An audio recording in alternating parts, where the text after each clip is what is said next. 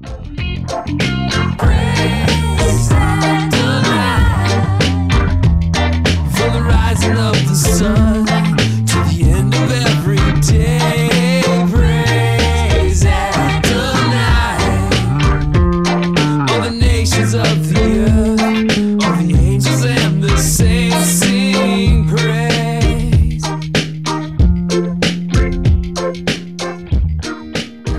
So today's topic is, or title is, Jesus is blank. You fill in the blank. Who do you think Jesus is? And it's Matthew 16, verse 13 to 21. First slide, please. In review, and this is from last week, and I think it all, again, very cleverly fits together. It just rolls in from one topic to the other. The whole situation, it's so good to read the Bible in context because it just it makes sense. It all just flows together. So last week, we kind of talked about how the Pharisees and Sadducees, those who were the distractors who were coming in. They should have known. Why didn't they know the Messiah was there? Why did they not know Jesus the Messiah? They should have known. But they have an interest of their own. And they are there to distract. The signs, Jesus gave plenty of signs. We know Jesus is the Messiah. There's no doubt about it. Jesus is the Messiah. But even forget the Pharisees and the Sadducees, even the common people who followed him around, they didn't stick around. What is that? What is it about Christ that causes offense? I don't get it. But we see it even there. He had his devoted disciples who were there close by to the end. But the rest of the people, the Pharisees, the religious folk, the common folk, they all just kind of here one moment, gone the other. So not seeing the signs. Again, that's what I put. Do you not see that Jesus is the Messiah? The Messiah is, these Pharisees, Sadducees are asking for more signs. Come on, prove yourself, Jesus. And what they were doing, they were just basically being cheeky. Totally cheeky. God has made himself known to the world. He has made himself known to the world. Many different ways. He has revealed himself in his Son, and we have the Word of God here, and the testimony of the church. Failure to see him is truly failure on our part. And it does. It takes a great deal of humility to see God. It takes a great deal of humility to admit our sin and to come to Jesus on our knees. And if we don't see him, a lot of times it's because we don't want to give up ourselves and our own beliefs and opinions and sins and whatever. So failure to see him is because we don't want to see him. The Pharisees didn't want to see him. They didn't want the new thing, Jesus Christ, the Messiah. Even though he wasn't the new thing, he was the completion. He wasn't new. He was the completion. He fulfilled all the scriptures. So we need to learn to discern what God is doing right now. And that even goes with what we were praying earlier about the signs of the times, what's going on just now. Discern, be mindful of what's going on, and know how to pray, and know how God's interacting with what's going on in the world. Not realizing and recognizing that he hasn't given up. He's there, and he's doing something, and he can and will use you and I. You might feel small, might feel weak, you might feel, yeah, right, this is too big of a job for me. But God wants to use every single one of us, like he did the 12. Just 12, that's all he had in the whole world back then. Just 12, the whole world. 12 against the world. I'm pretty sure there's more than just 12 Christians in the world today. So we're not that small compared to what Jesus started with. But beware of this Pharisees, Sadducees. Again, distractions. What will get us away from following God?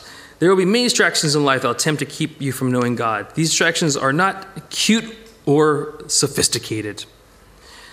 The reason why I put that is because a lot of people think it's clever to come up with, and we're going to see a video in a moment here about what people think Jesus might be. It's a video there, by the way. And so it's like cute, sophisticated, like Richard Dawkins and his books about just so sophisticated about the God who's not there and yada, yada, yada, yada. But the reality is, these are all distractions sent from Satan. We know God's real. We know God exists. God has revealed himself. If we refuse to see him, it's because we just are looking for excuses. And we talked about that last week. It's like if God put his face to the cloud, we would no longer have atheists, but we would have a new group of God haters called hate when God puts his face in the skyists.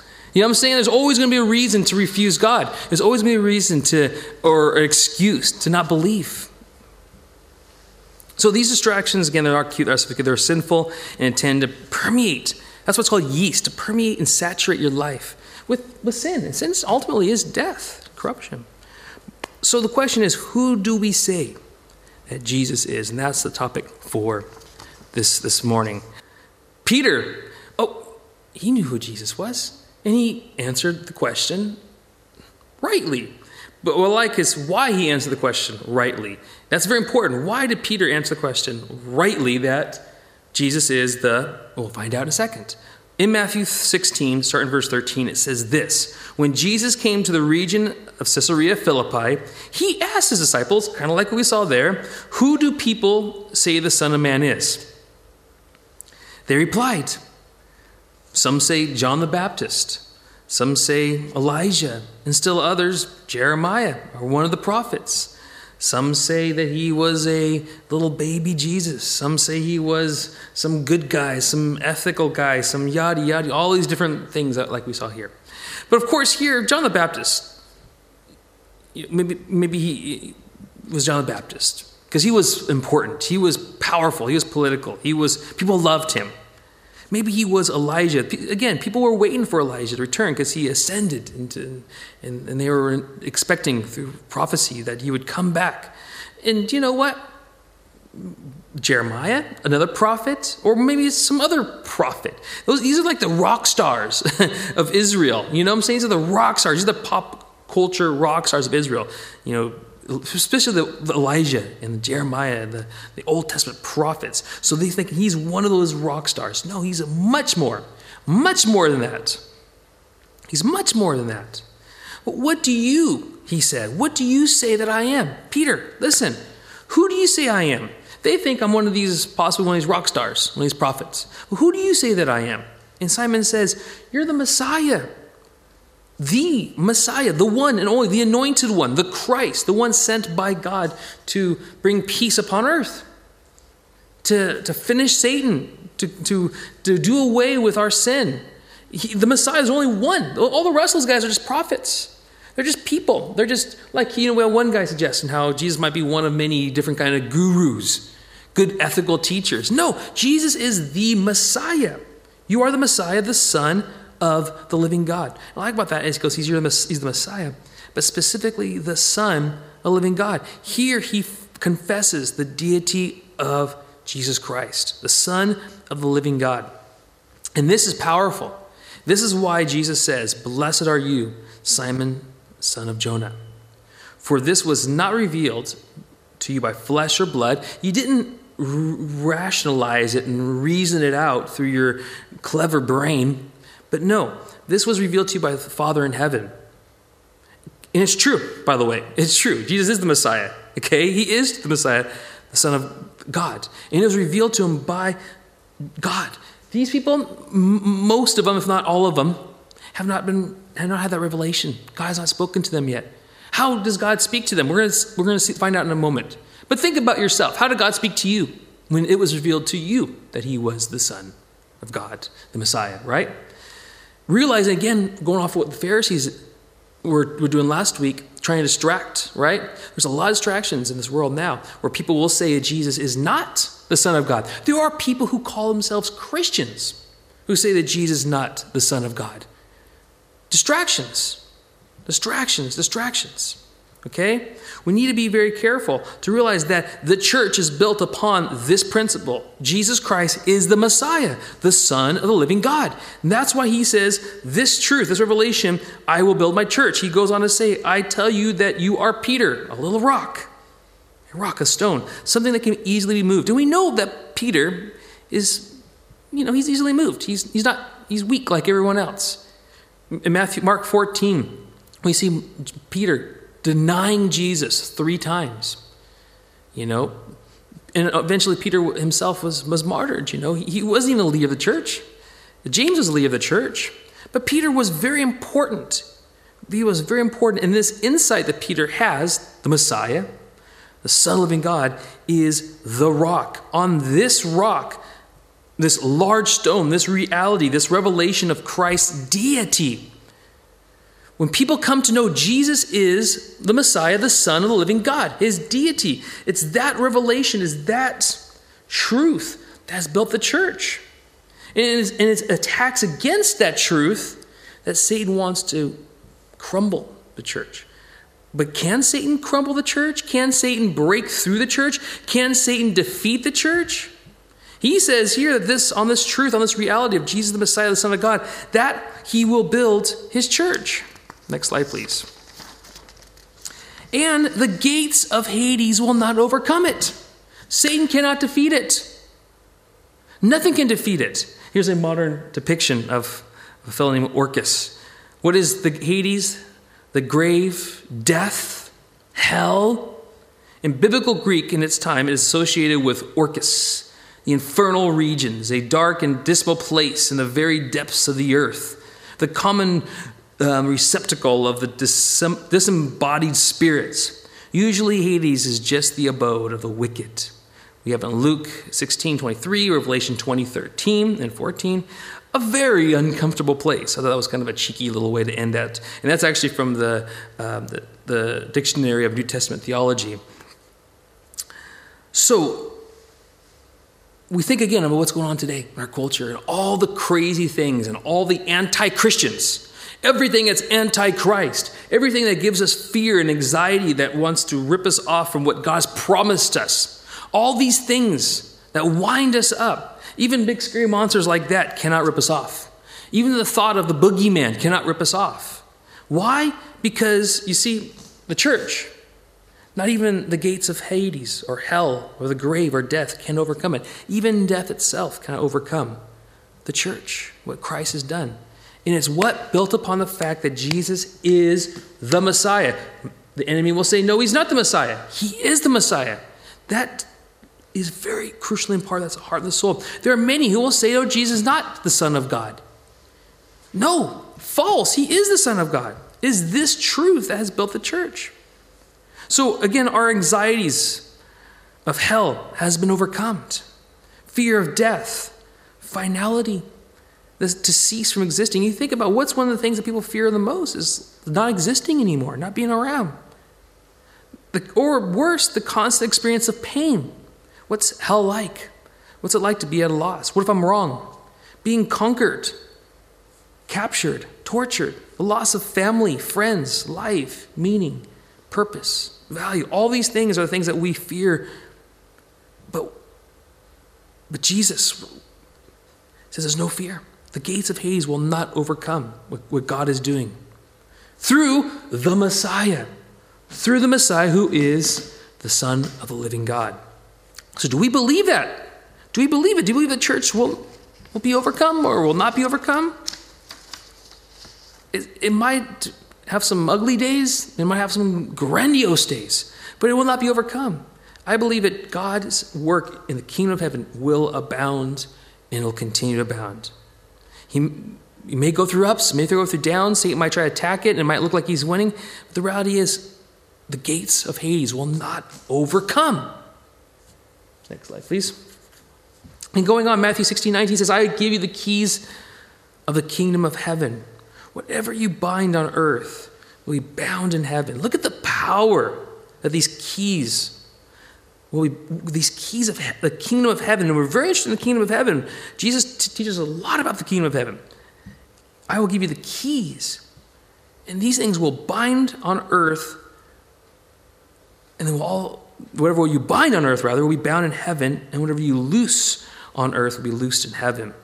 Again, the statement has a lot of cultural significance at the time. Talking about the Pharisees and Sadducees, the leaders of the time, and what they would do when they would make their laws, And then he ordered the disciples not to tell anyone that he was the Messiah. I actually put that in too soon. I'm going to get to that one later. But let's talk a little bit about these keys and what's binding and loosening. The kingdom of heaven is at hand. Jesus already told us that, and we already believe it, and we already know that, right? So we believe it. The kingdom of heaven is at hand. It's not far away. We don't have to wait to die to find the kingdom of heaven. The kingdom of heaven, Jesus said, is at hand, which means it's as easily accessible as anything that I can touch. It's available to us. The kingdom of heaven is at hand. It means at grasp. You can grab it. If you're driving a car, all your components need to be at hand. If not, you'll get an accident. If they put your accelerator and your brake pedal here, and they put your steering wheel in the back seat, that's a problem. You need everything at hand so you can drive the car. That's what he's talking about when he said the kingdom of heaven is at hand. It's accessible. We can use it. It's all there. It's all ingrained. God's will in heaven shall become a reality on earth. Again, that's the connection, the binding and loosing heaven and earth. His will. What does God want? His will. It shall become a reality on earth through the influential presence and the work of the church. Again, this rock, based upon the fact that Jesus is the Messiah, the Son of the living God. We see where the keys might be coming in here. Jesus told his disciples to pray. And disciples should pray. We shall pray. We ought to pray. Your kingdom come. Your will be done on earth as it is in heaven. Okay, this isn't like pie in the sky kind of praying. Like, wouldn't it be great, God, if you actually can do things on earth? No, we're asking God, your kingdom come. This kingdom that's at hand, your will be done. Heaven's a great place. It's perfect. We want that kind of government here. We want that kind of society here. We want that kind of peace here. Make it happen, God. How does it happen? Through the church and the influence of the church. We need to be praying these things. We need to be believing and preaching and teaching the fact that Jesus is the Messiah, the Son of the living God. That is what the church is all about. And we're going to see Peter bind and loosen in a few moments. And again, binding and loosening, it talks about what's right and what's wrong. This is true and this is false. This is right and this is wrong. It rightly describes the kingdom of God. You see, don't forget that these guys, including Peter, I'm talking about the apostles just now. They're the fellows who documented and wrote the New Testament, for instance. These are the closest friends to Jesus, especially the 12, right? The apostles. They received from Christ and then gave to the world right doctrine. How did they give them right doctrine? How do we know right doctrine? We know it because it's right here in our laps. This is right doctrine right here. Here it is. These guys were so close to Jesus. They knew, they understood, he taught, they learned, they delivered. The Bible, the gospel. And we're going to see Peter in just a moment give the gospel in such a wonderful, powerful way. It is in fact him presenting the keys to the kingdom of heaven. By speaking the truth of Jesus' deity, Peter started something that will never stop. And that's what he says again, it won't stop. Nothing can defeat, nothing can stop. Not even the gates of hell can stop this process of God's will being done on earth as is in heaven. It's God's will. The kingdom of heaven opened to the Jews in Acts 2:3, okay? It opened to the Samaritans in Acts 8. And then finally to the Gentiles in Acts 10. We see that through the history, the book of the church. That's what Acts is. It's the history book of the early church, basically.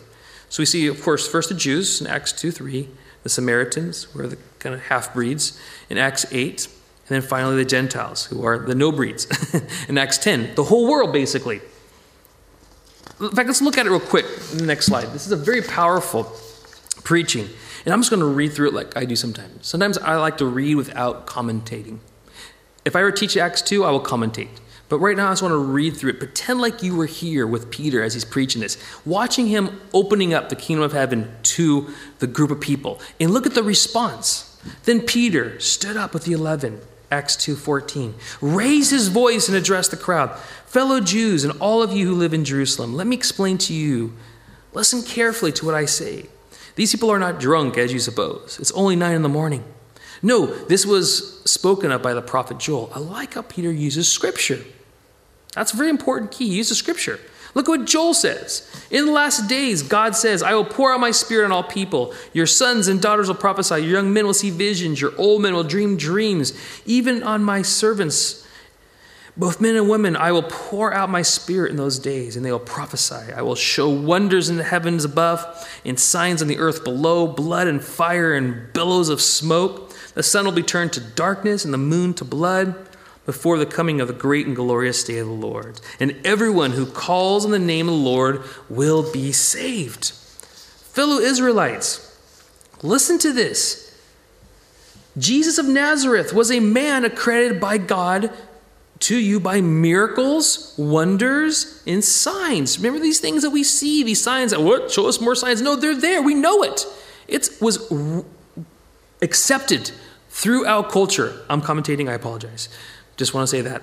Okay. Miracles, wonders, and signs, which God did among you through him, as you yourselves know. You know it. This man was handed over to you by God's deliberate plan and foreknowledge. How awesome is that? Deliberately, God knew, he understood. Okay, he was handed over to you by God's deliberate plan and foreknowledge, and you, with the help of wicked men, put him to death by nailing him to the cross. But God raised him from the dead, freeing him from the agony of death, because it was impossible for death to keep its hold on him. It's impossible for death to keep his hold on Jesus, who is the living Son of God. David said this about him. Again, he's going back to scriptures. I saw the Lord always before me. Because he is at my right hand, I will not be shaken. Therefore, my heart is glad and my tongue rejoices. My body also will rest in hope. Because you will not abandon me to the realm of the dead. Again, the fear of death, the fear of not existing any longer, the fear of dying and never being alive again. David was concerned about that as well. But the gates of hell will not go against what God's doing here, the building of the church. Because you will not abandon me to the realm of the dead, and you will not let your Holy One see decay. You have made known to me the paths of life. You will fill me with joy in your presence. God's kingdom is interested in life and joy. In his presence, we find this joy. Without God, there is no joy. With God in his presence, there is joy. Fellow Israelites, I can tell you confidently that the patriarch David died and was buried, and his tomb is here to this day. But he was a prophet and knew that God had promised him an oath that he would place one of his descendants on the throne. Seeing what was to come, he spoke of the resurrection of the Messiah, that he was not abandoned to the realm of the dead, nor did his body see decay. God has raised this Jesus to life, and we are all witnesses of it. Again, you've heard it, you've seen it, you know it is happening. You know what Jesus did. Exalted to the right hand of God, he had received from the Father the promised Holy Spirit, and he had poured out what you see and hear. For David did not ascend to heaven, and yet he said, the Lord said to my Lord, sit at my right hand. This is him talking about Jesus and God. Until I make your enemies a footstool for your feet. Therefore, let all Israel be assured of this. God has made this Jesus, whom you've crucified, both Lord and Messiah. When the people heard this, they were cut to the heart and said to Peter and the other apostles, brothers, what shall we do? The difference here between this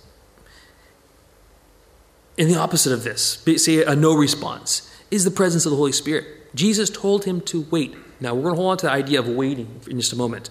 Waiting is important, because again, God's will sometimes also includes God's timing. Okay? Here, the time was right, and the response was excellent. The Holy Spirit was there. The Holy Spirit was moving. There was power. There was clarity of thought and mind.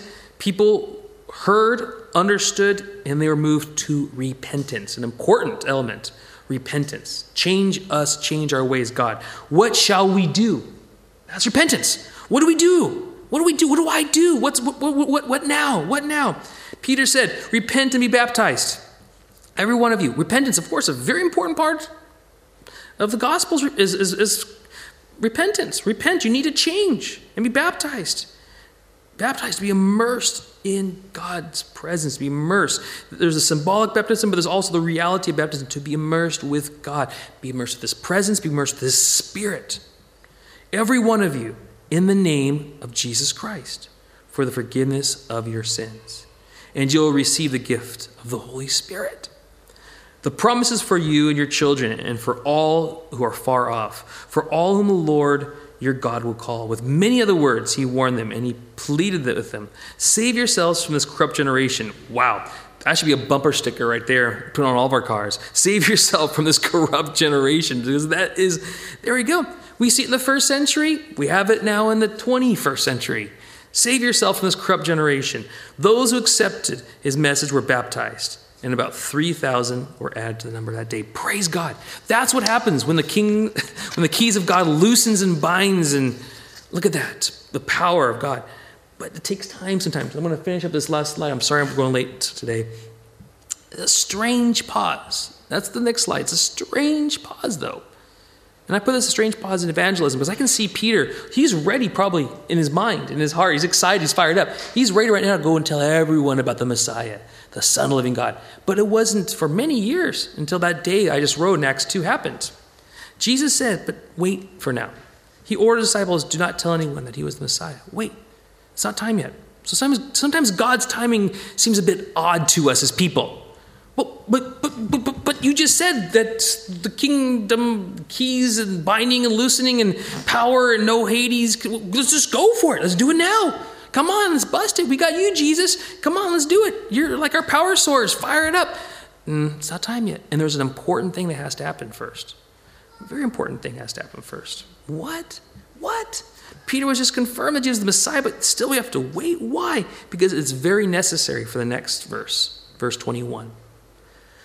From that time, Jesus began to explain to the disciples. This is the next process. That's what I like about the scriptures. It makes sense. Here's what has to happen first. This is necessary. Jesus began to explain to the disciples that he must go to Jerusalem, suffer many things at the hands of the elders, the chief priests, the teachers of the law, that he must be killed, and on the third day be raised to life. This is the important key of the gospel we just read. Remember Peter just said in Acts 2? This was the key of it. This is what moved people. It's great that the Messiah is there. It's great that he's doing wonderful things, but he needs to die for the new covenant to be a reality. This thing that we celebrate with communion today, it is a reality, but this has to happen first in order for it to be a real, meaningful reality, to have right forgiveness of sins, relationship with God. It's great. Let's go tell everyone, Peter says, but he has to die first. So he says, just hold on a second, guys. God's ways, like his timing, might seem strange to the human perspective. However, without this very important element of Christ's ministry, the cross, there would be truly no good news. Because without the cross, there is no good news of the gospel. It's like, guess what? You're stuck in your sin. The end. But the good news of the gospel is the fact that we have been saved through the cross. We need to have this. It doesn't matter who Jesus is. He's the Son of God. He's the Messiah, but he needs to die in order for us to have right relationship with God. So a strange pause needs to occur. And so what's going on right now in our lives? I don't know. It might be a strange pause. Maybe wait for something that's necessarily has to happen. Don't know. I don't know. I look at my Bible and I try to find out. You look in your Bibles and you try to find out. But let's just be mindful. Let's be not like the Pharisees. So when we see the signs of the time, we can rightly discern what's going on.